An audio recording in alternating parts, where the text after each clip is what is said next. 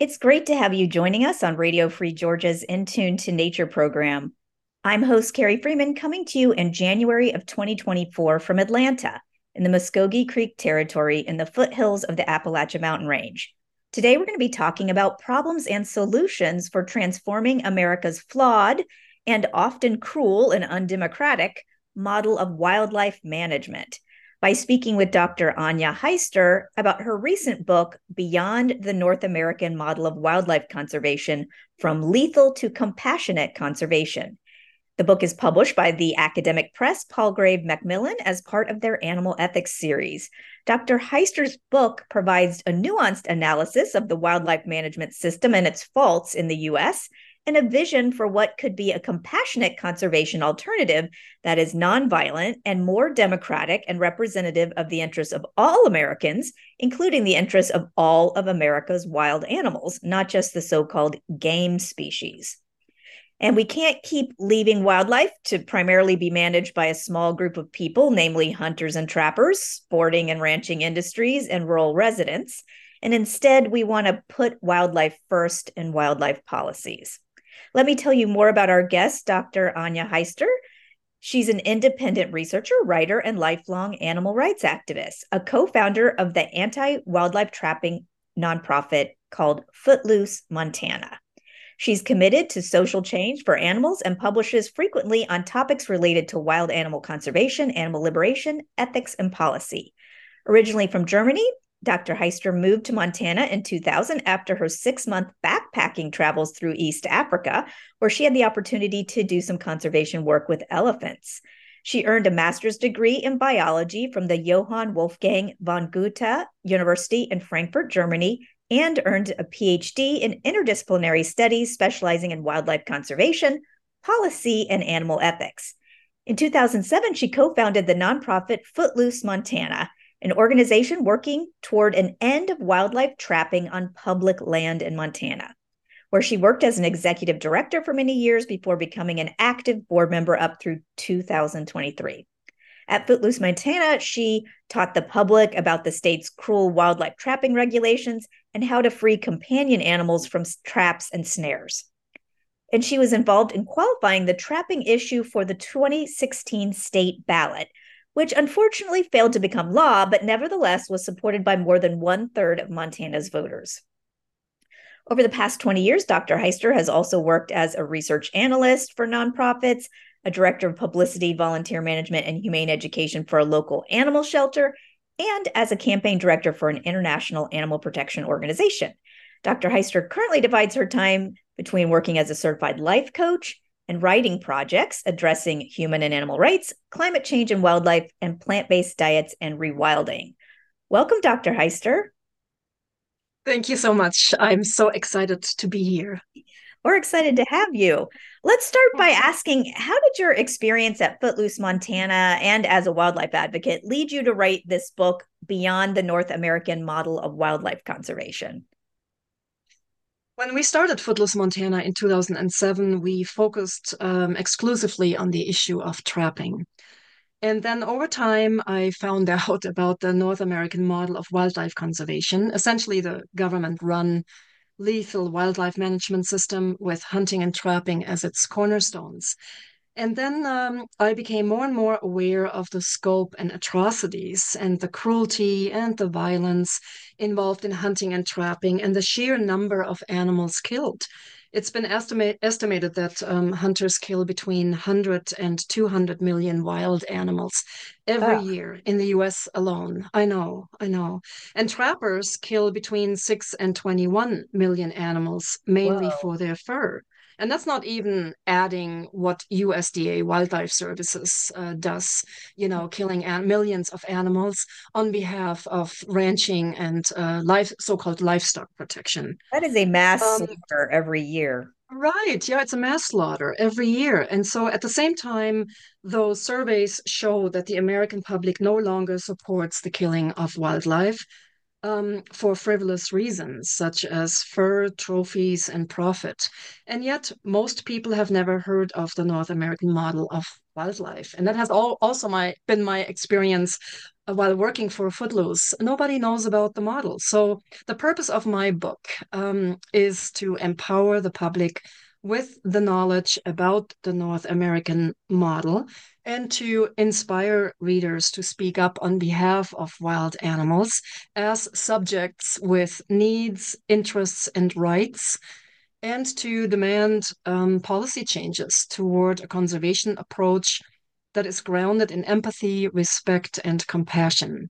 And lastly, I really believe that expediting the shift from killing to compassionate conservation is an endeavor urgently needed, particularly because we are in the era of climate change and out of control human population growth and an accelerating rate of plant and animal species extinction. So I think it's very urgent, and we need to get this done ASAP.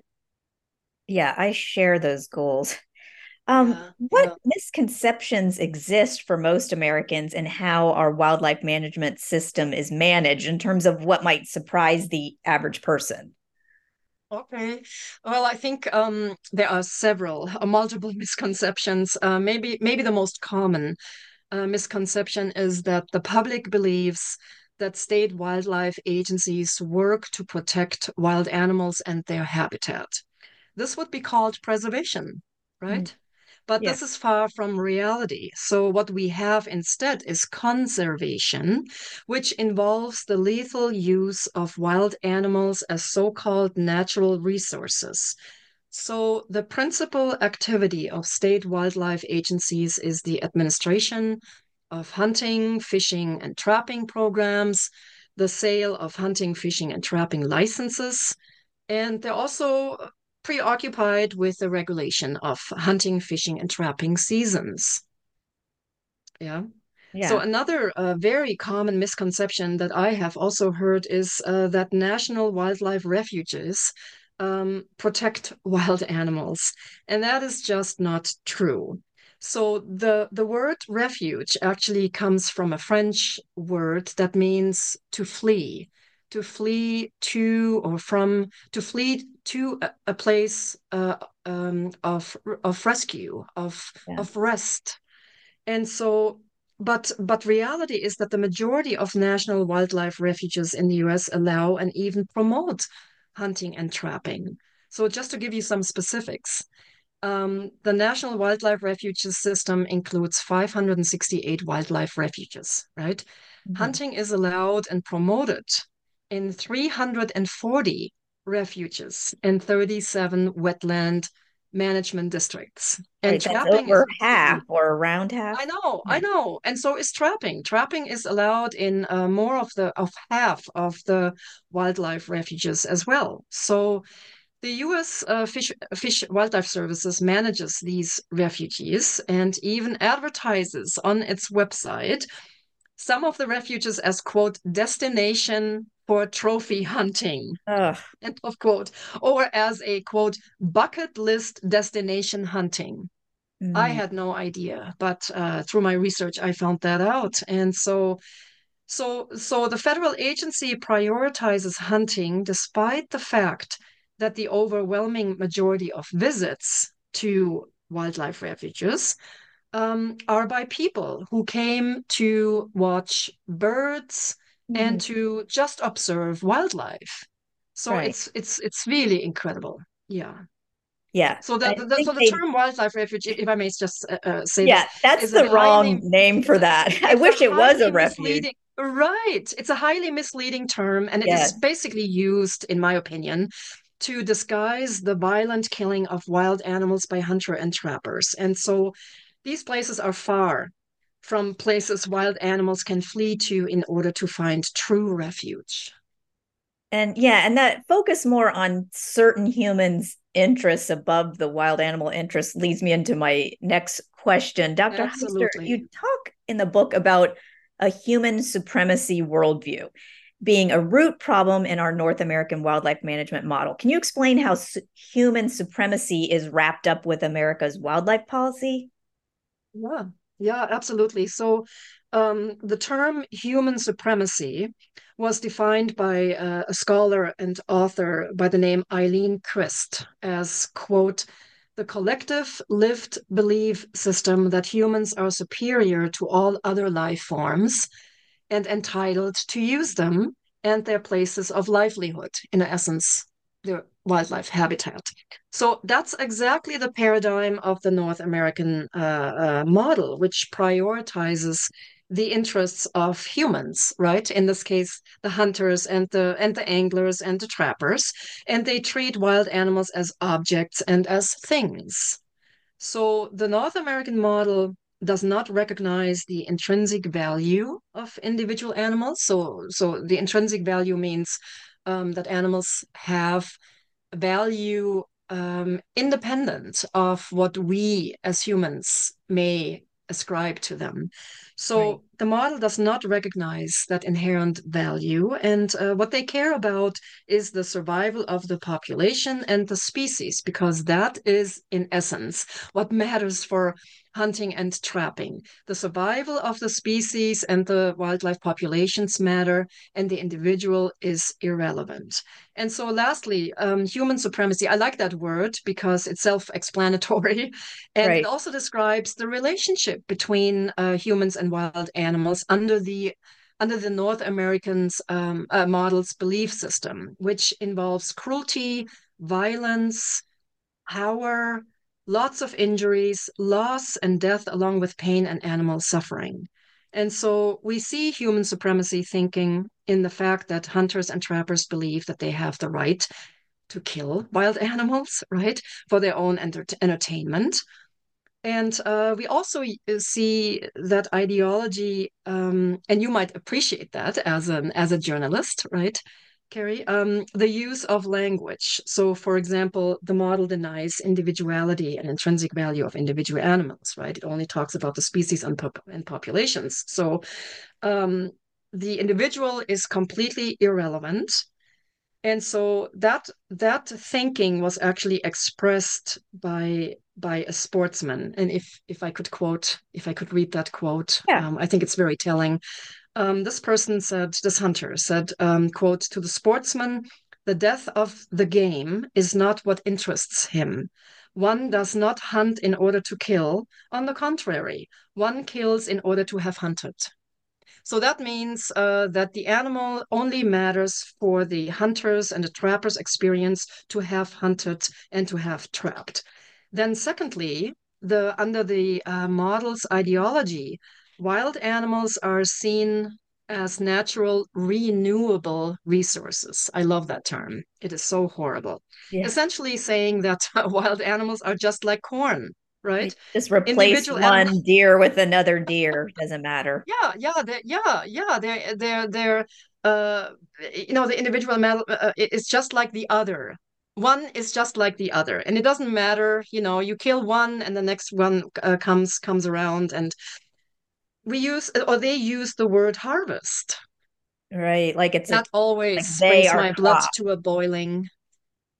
Yeah, harvest. Wild animals are being harvested. So that really shows that the view here is that wild animals are in the same category of a plot of wheat or corn that gets harvested. But you can't really harvest a sentient being who has his own or her own life to live and is an agent of their own world. And finally, the model defines wild animals as human property. And so, just to give you, do we still have time Oh, for yeah, you me? can read the quote.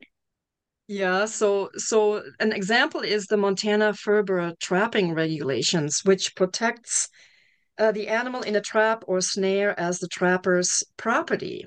And so Mm, the regulations read, a person may not destroy, disturb, or remove any trap or snare belonging to another person, or remove wildlife from a trap or snare belonging to another person without the permission of the owner of the trap or snares. So that means wow. that the wild animals, as soon as the animal gets caught in a trap or snare, that animal becomes private property of the trapper. And that animal has no protection whatsoever, none.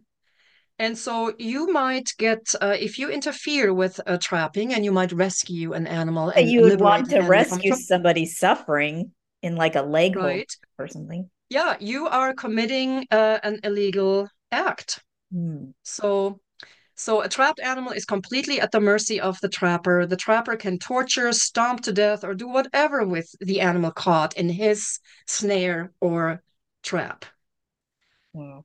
If you're just joining us on Radio Free Georgia, this is In Tune to Nature. I'm host Carrie Freeman, talking about problems and solutions for transforming America's flawed, unscientific, undemocratic, and human centered model of wildlife management by speaking with Dr. Anja Heister about her recent book, Beyond the North American Model of Wildlife Conservation From Lethal to Compassionate Conservation. Dr. Heister, there's a legacy going back to President Teddy Roosevelt of how hunters are the so called real conservationists who save wilderness and wildlife and thus need to remain in charge. Can you explain how, over the last decade or so, wildlife scholars, some of them have critiqued this hunting centric myth of wildlife conservation due to its illogic and mismanagement? Sure. Yeah, yeah. So there's actually a long list of critiques. So, but let me Yeah, let so me give just a you some, summary for us of the point, right. some of the reasons why Oh, it's where a to start? problematic myth. So, Yeah. right. So let me give you some context first, if I may. With the arrival of European settlers came the largest slaughter of wild animals the continent had ever seen. Your listeners might be familiar with the slaughter of the bison, Yeah. when during the 1800s, 1900s, between 30 and 60 million bisons were here in this on this continent, and by the time by 1890, 1,000 bison were actually survived. So we're left. Billions of passenger pigeons were killed, and the species eventually went extinct. Trappers over several decades killed um, tens of millions of beavers. But Mm. what really concerned sport hunters like Teddy Roosevelt, who was a wealthy, influential, obviously, because he was the president of the United Yeah. States at some point. But what really concerned sport hunters was the fact that the market hunters killed enormous numbers of antelope, elk, and deer. So essentially, the animals that the sport hunters, like Teddy Roosevelt, were interested in killing themselves. So in 1897, Teddy Roosevelt and a few other wealthy and influential men founded the Boone and Crockett Club. I don't know if you're familiar with that. It's the world's oldest trophy hunting organization, and it's headquartered actually right here in Missoula, Montana, where I am. Ah. And so they started to promote regulations and laws that would ensure the survival of wild animals in order to save hunting. So, and that's important to remember. Not they did not what they did out of the goodness of their hearts or out of concern for the animals, but the concern was over losing hunting. So these sport hunters started structuring various councils, game commissions, and so in the process, they created the state wildlife agencies that then managed game animals on their behalf. So that's what we're dealing with today, right? So in over the last decade, as you mentioned, a long list of scholars or several scholars have critiqued that model. And first of all, I would like to say that really, when you look at it, the roots of the North American model are firmly planted in colonialism, Mm. patriarchy, and speciesism, right? The North American model is essentially a white man's approach to wildlife conservation, and it's a lethal one.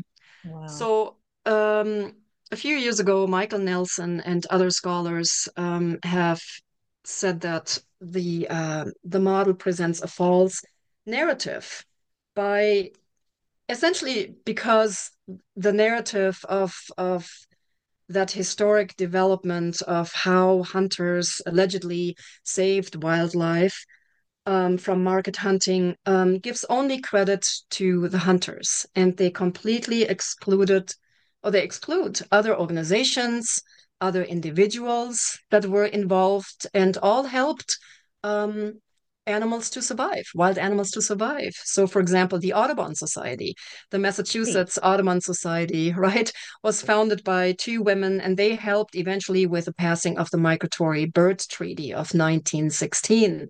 And then my one of my favorite characters is Rosalie Edge, a leading conservationist from New York. She lived between 1877 and 1962. She was a suffrage and an animal champion. And she was so disgusted by bird hunters' cruelty that she bought a 1,400 acres area at some point, and she banned the hunters and created the world's first sanctuary for raptors. And that, by the way, is the same sanctuary that helped Rachel Carson with Wow. the discovery.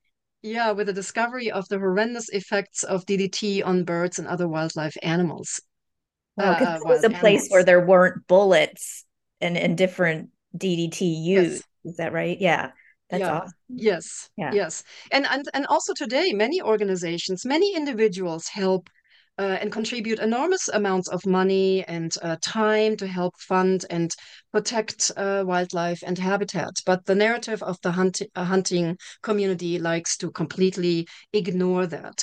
Michael Nelson and others also have pointed out that there is an ethical fallacy where the model supporters argue that because hunting was a part of wildlife management in the past, it has to continue in the future.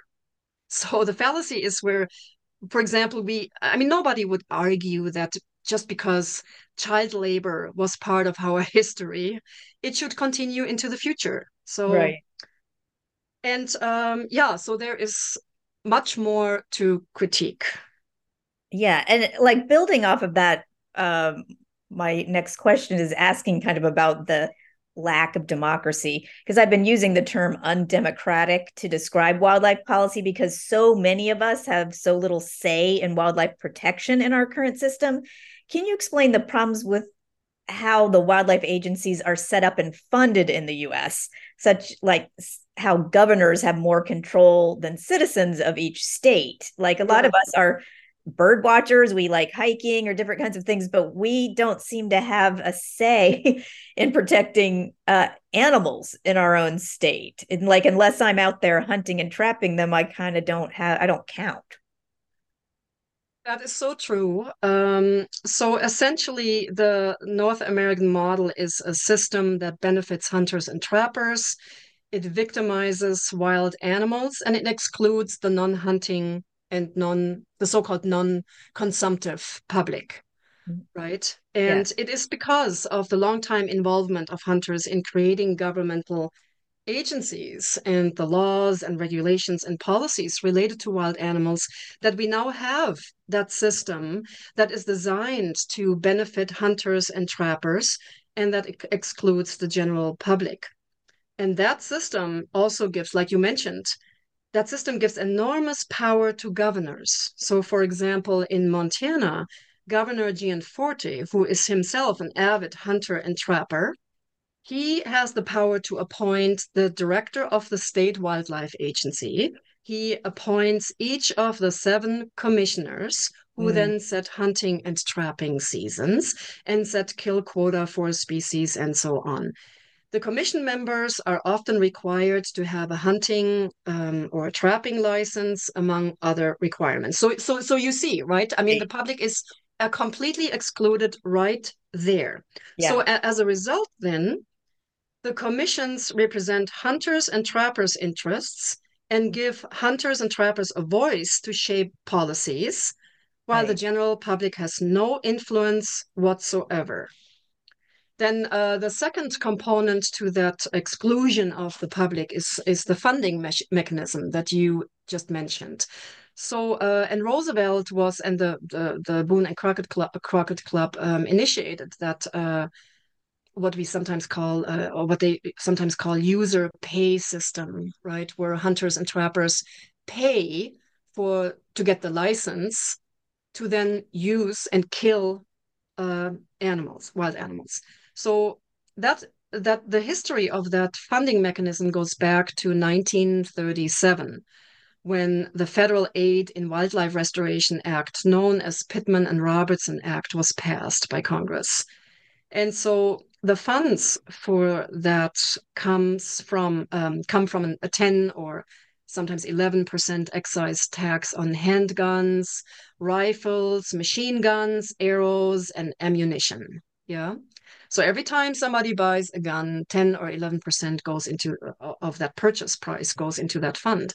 Those funds then go to state wildlife agencies, and most of the money, and we're talking millions of dollars, go to support hunters and hunting programs, including the R3 program, which stands for Recruit, Retain, and Reactivate Hunters. So maybe the most important thing to remember is that the more hunting licenses a state wildlife agency sells. I'm simplifying here a little bit. It's a little bit more complicated, but essentially, the more hunting licenses a state wildlife agency sells, the more money it gets from the Pittman and Robertson Act funds. So there's a clear incentive for state wildlife agencies to focus on hunters and trappers and exclude the And public. gun sales in general, it sounds like, which is not Right, what gun we sales. need. Yeah. Right. The interesting part, though, is that a 2015 survey showed that hunters are actually no longer the main contributors to the Pittman and Robertson Fund, but it is actually the urban target shooters who are not hunters. And so, given these trends, and in recognition of ongoing declines of hunters that would threaten the survival of the model if unchecked, um, a bill was introduced in 2019, and the goal of that bill is to provide even more funding to state wildlife agencies to recruit hunters. So there you just see the bias and where the focus of state wildlife agencies is. Right. Like they're not recruiting people just to volunteer to do wonderful things in the habitat or to rewild it. No. Like, because that's not, we all know that when financial incentives are set up in certain ways, they incentivize certain behaviors. So it would make sense that we incentivize things that worked for wildlife. And I wanted to give you a chance to also give an example of some kind of mismanagement by governors. I know in your book you gave some examples in your state of Montana of lethal mismanagement of wolves there, and how the Montana governor and the state agencies are allowed to persecute and kill wolves outside of Yellowstone Park rather than work to protect them and to coexist with them. And just like I know you could go on and talk about this for half an hour, but could Yeah. you just in like a minute or two give us tell us a little bit about that destructive mismanagement in your state of wolves? Okay, yeah. So basically, I really try to be brief. Yeah. Since wolves lost their protection under the Endangered Species Act, they've been treated with hate and disdain. There's no empathy, there's no compassion for wolves in Montana, in Idaho, and in Wyoming, for example. And just to give you an example, in February 2021, um, our governor, Greg Gianforte, he and his wife were near Yellowstone National Park because allegedly or apparently his wife wanted to shoot a bison. And so they were near Yellowstone National Park when he got a call, or he was somehow informed that a wolf was caught in one of the leg hold traps that he and another trapper had set. So he then traveled to the trap site where he then shot a young black wolf caught in the trap. That wolf was known to some wildlife watchers as Max, and he was outfitted with a research collar and had just come out of Yellowstone National Park, probably in search of a mate and or a territory. Yeah. The shooting the wolf, even more egregious, was an illegal act because Governor Gianforte did not have a certificate from a wolf trapping education class, which is required before one can legally trap wolves in Montana. So what happens then? The governor called the killing of Max an honor, while an editor of the Montana newspaper wrote that this was hardly any different from shooting a chained dog, Ooh, you know. So yeah. killing wolves just coming out of Yellowstone National Park happens all the time. It's very common. In addition, we have so the situation for wolves is just really horrendous in Montana. Also in 2021, the legislature, we now have a hunter, trapper, animal exploitation dominated legislature, which passed an avalanche of anti-wildlife and anti-wolf bills. And so the result of all of this is that the wolf killing season has now been extended to 6.5 months Ugh. each year. It runs from September through mid-March. One individual can now kill up to 20 wolves per What? person per season. 10 wolves can be killed through hunting, 10 through trapping. They can be shot, they can killed in leg hold traps, in neck snares, everything goes. We also get this. We have a bounty program Mm. on wolves, where a nonprofit organization called Foundation for Wildlife Management, a very misleading term, of course, pays either $500 or $1,000 per wolf killed in Idaho and Montana. Fish, Wildlife, and Parks, our state wildlife agency, is considering of reducing wolves from maybe 700, they estimate 1,000, down to 450 wolves. So you Mm. can see selling wolf hunting and trapping license is a very lucrative business for the state wildlife agency.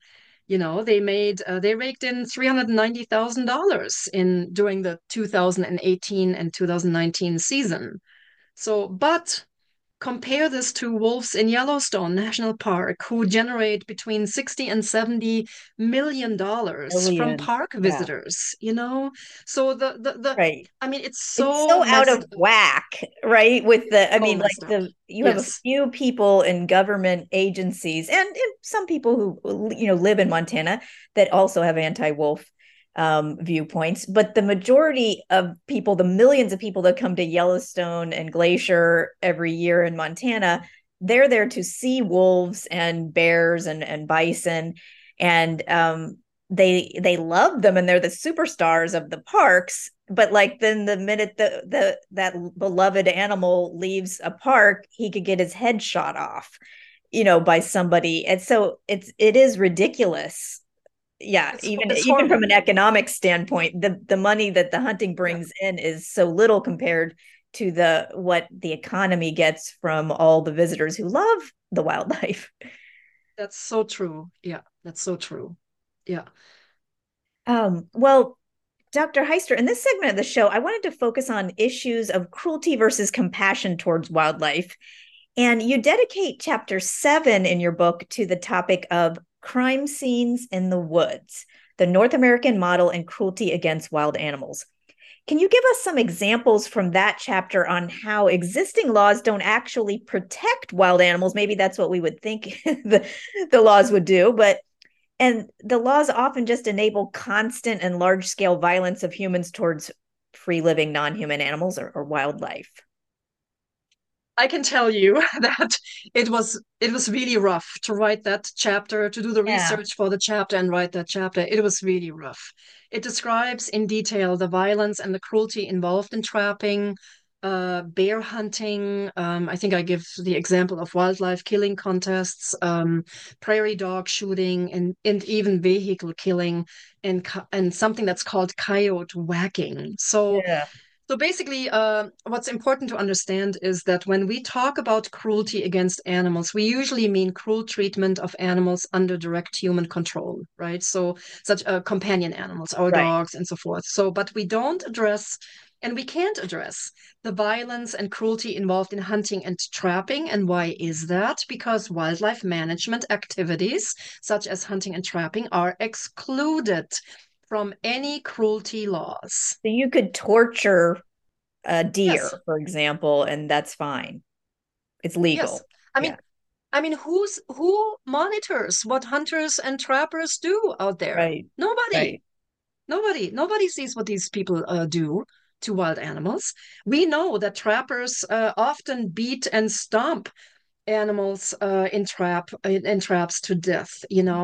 So so the example that impaling, drowning and suffocating an animal is now considered a federal crime since I believe 2019.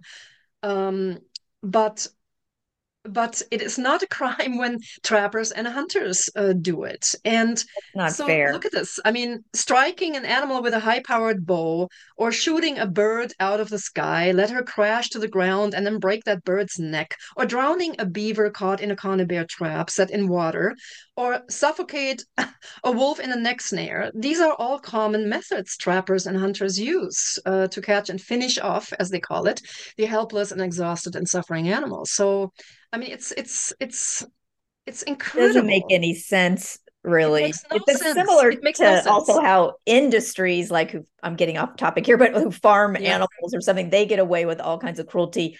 But you or I, not that we would, but can't do those kinds of same things to animals because we're not making money off of them.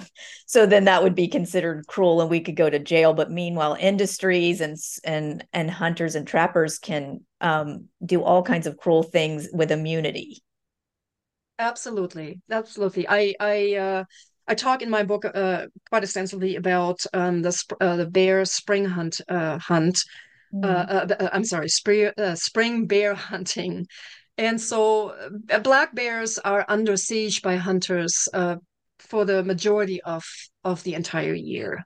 Oh. Spring bear hunts starts in Montana mid-April and through the end of May. And so that is the time when bears are most vulnerable. And hunters exploit Coming that out of vulnerability. hibernation and not having Yeah, they eaten come for so long. right. They're weak, they're hungry, they're preoccupied with searching for food. You And know, they're mothers not have aware. babies at that time.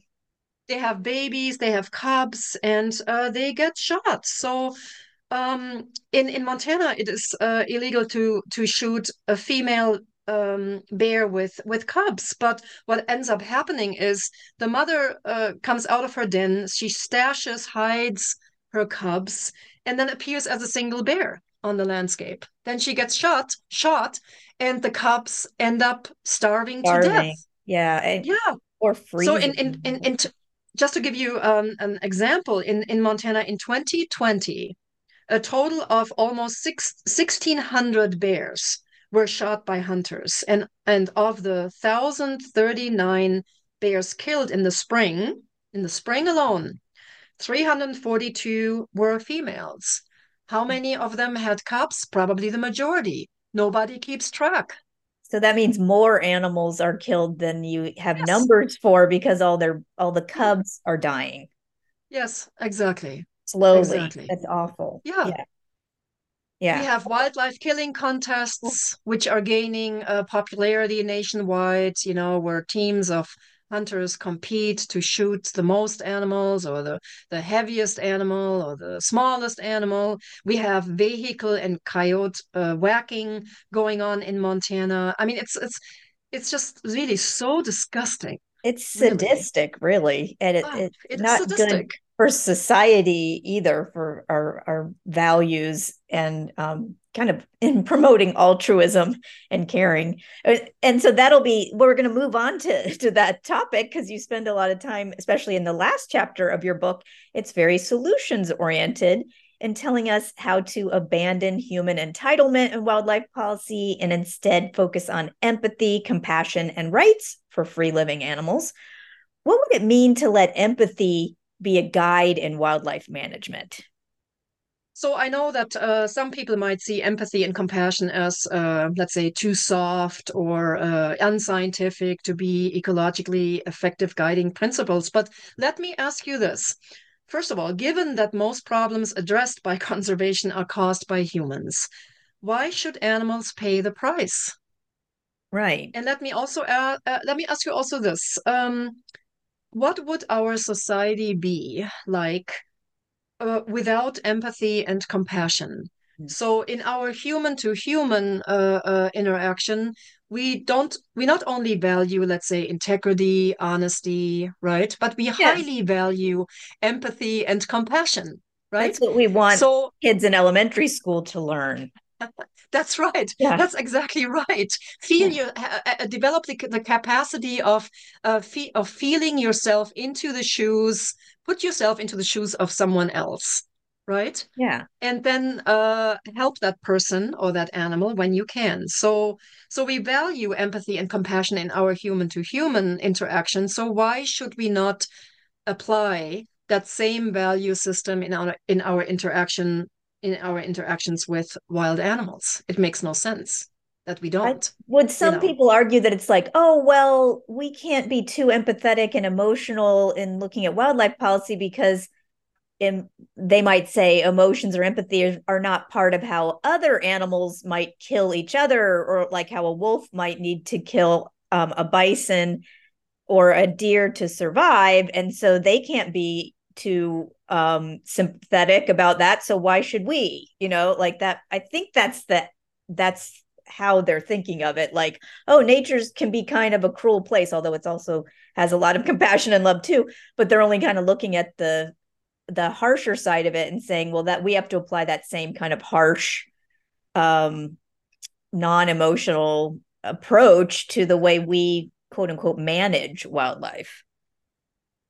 So I would say that the great Mark Bekoff, scholar, evolutionary biologist, great champion of animals, wild and domestic, has said that his research shows that 70% of wildlife to wildlife interactions are positive, Nice. meaning Yeah. these interactions are supportive. They might be based in friendship. They might be based in kindness, in Caretaking. compassion, in caring. Yeah. Exactly. So and going along with this myth that we are such an extraordinary species. Why don't we, going along those lines, why don't we then focus on empathy and compassion, because that is really a strong characteristic, a shining trait, as I call it, of human beings. We Yeah. can be empathetic and compassionate. And also, I think,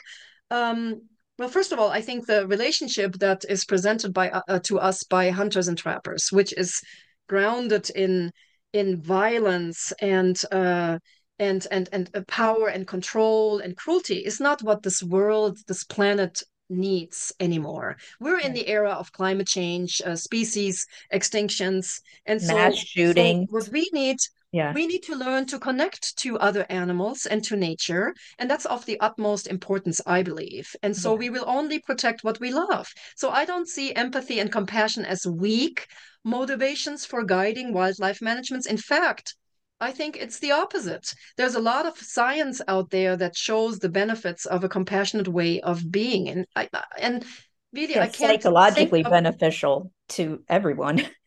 Yes, to everyone. And so I think there is a very rational component in compassion. Yeah. Compassion is not something weak. Compassion is something where we act on behalf of others.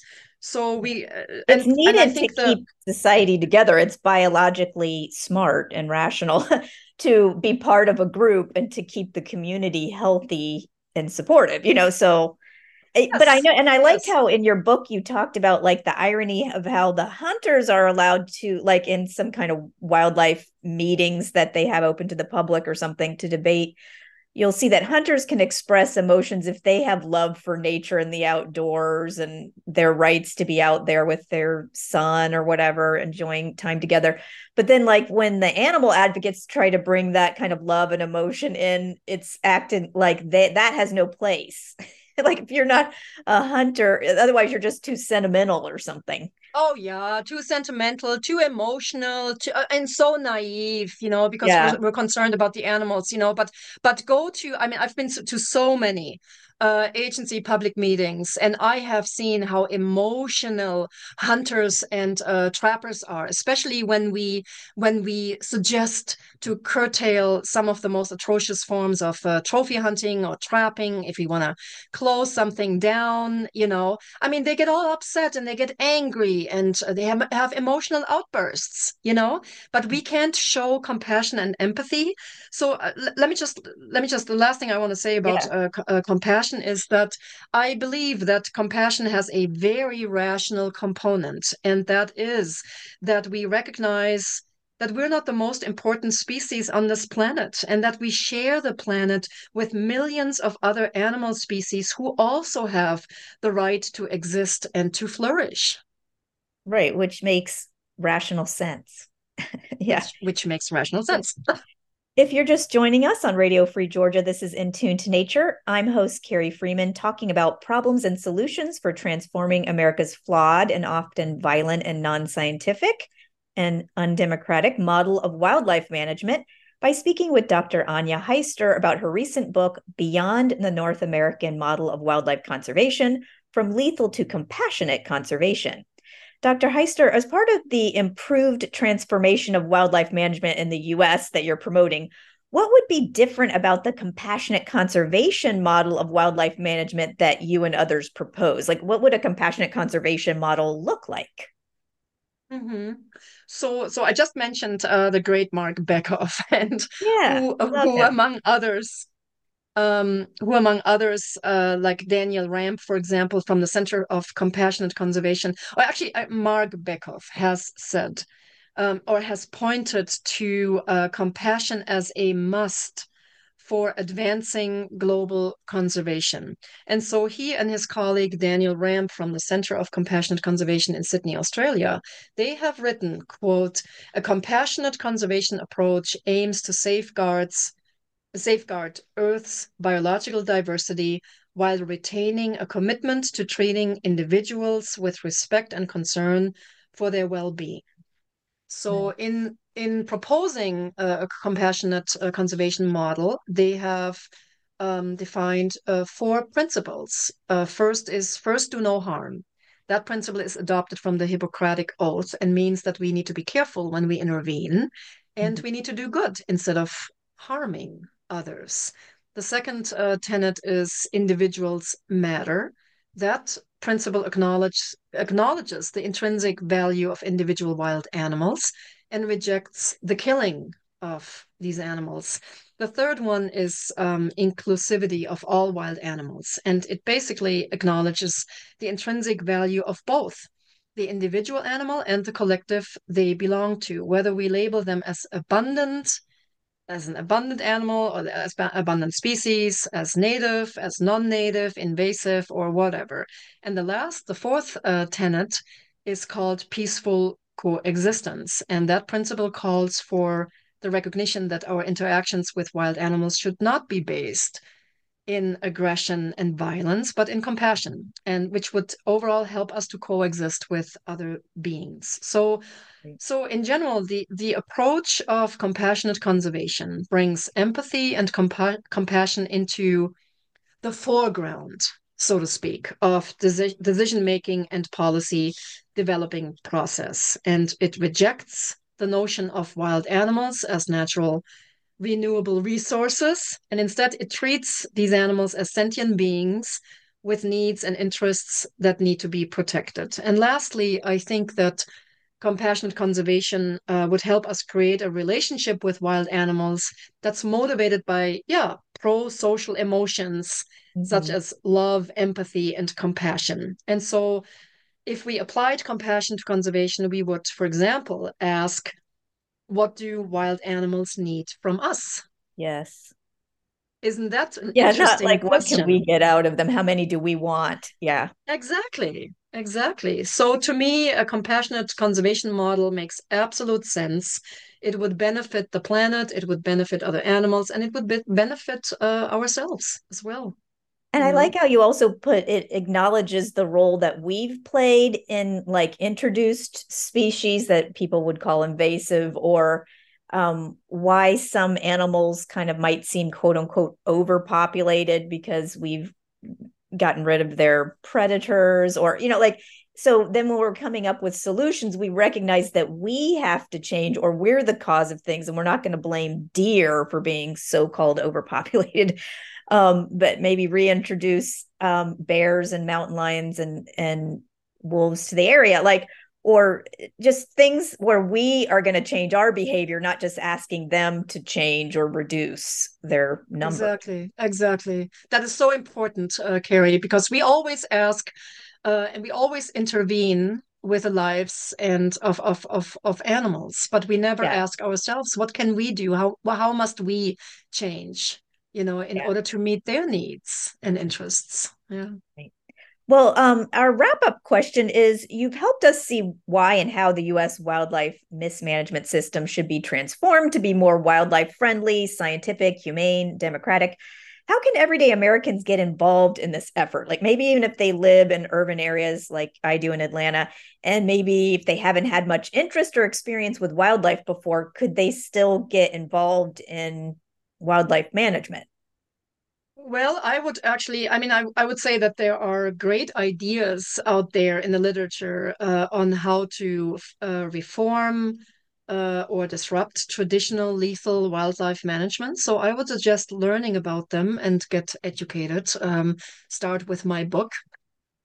And I know we need, and and because it's an academic book, it kind of costs a lot of money, which happens sometimes. So I yeah. would say, like, I like to ask my local library to get academic books so that then everyone can read the book, even if they can't afford it. So anyway, That's a great yeah, idea. yeah, Yes. And then I would also say always attend state wildlife agency meetings and speak up for wild animals. I know it is super frustrating, but take a friend with you. Don't go along. Take a friend with you and go and speak up for the protection of wild animals. Bring attention to the plight of wild animals by writing letters to your local newspapers or on social media. Always get involved. Always speak up for wild animals. Support those organizations that file lawsuits on behalf of wild animals. So that's my personal view. I think the only language that state wildlife agencies understand is when they're sued. right. So That's why, like, the if you're Center for already a Biological member of a Diversity has so many lawyers. So many environmental organizations yes, have and to have lawyers. Yes. it makes sense. It makes Yeah. sense. It's the only way to really change things drastically. And so get involved in your state's legislature, where all too often bills detrimental to wild animals are being passed. Ask your representative Yeah. if they support hunting and trapping and pressure them to reject at least trophy hunting and trapping and Right. ask them to endorse compassionate conservation. And then lastly, one thing that is very close to my heart is the fact that everyone can make a profound difference for all animals, domestic and wild, and for the health of the planet more broadly, really, by switching even slowly to a plant-based diet. So there is this intersection between ranching and wolves being killed on behalf of livestock protection. So if you care about predators such as wolves, start changing your diet and switch, however fast you can to a plant-based diet. And it also, yeah, that's we've talked about a lot on the other shows how it would free up a lot of land to be rewilded if we weren't using it as pasture land that could then be habitat for wildlife. So yeah, that it's people looking into the kind of animal agribusiness and environmental wildlife destruction connections is important.